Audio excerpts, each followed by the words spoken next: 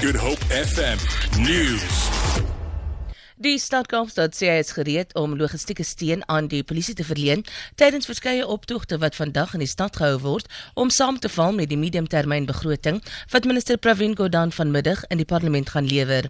Die stad het toestemming verleen vir 3 optogte en 1 betoging in die sentrale sakekern en voor die Parlement. Studente sal 'n optog hou vir gratis tersiêre onderrig, terwyl die DA se optog sal gaan om steun vir bestendigheid by tersiêre instellings. Die Kaapse Skiereiland Universiteit van Tegnologie het op sy beurt aansoek gedoen vir 'n optog van 1000 mense, maar finale toestemming daarvoor is nog nie verleen nie. President Jacob Zuma sê planne is op dreef om 'n uitvoerbaarheidsstudie oor die verskywing van Suid-Afrika se Parlement van Kaapstad na Pretoria uit te voer. Volgens aanduiding sal die verskywing 7 miljard rand kos. Die president het vroeër vanjaar tydens sy staatsrede gesê, die verskywing kan 'n regeringsuitgawes aansienlik sny.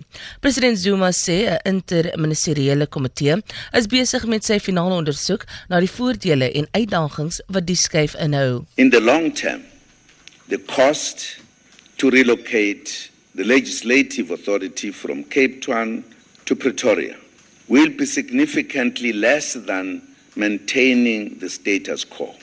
The negative impact includes the potential loss of income for the city of Cape Town and potential job losses in the finance and business sectors, providing services to Parlement. Die meerderheid matrikulante begin vandag met hulle eindeksamen, wanneer hulle vanoggend hulle eerste Engelse vraestel skryf. 'n Aantal leerders het egter reeds verlede week al vakke, soos inligtingstegnologie begin skryf. Meer as 800 000 matrikulante het vir vanjaar se eksamen geregistreer.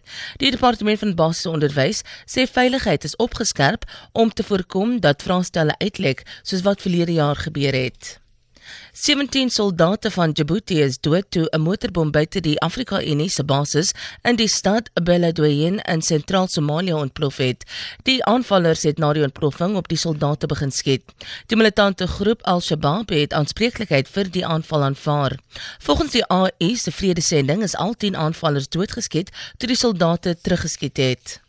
Goud verhandel tans teen $1,274 'n fyn ons, die dollar verhandel teen R13.77, 'n pond is R16.75 werd, 'n euro kos R15.02 en die prys van Brent olie is $50.23 per vat. Vir Good Hope FM nuus, ek is Rosenburg.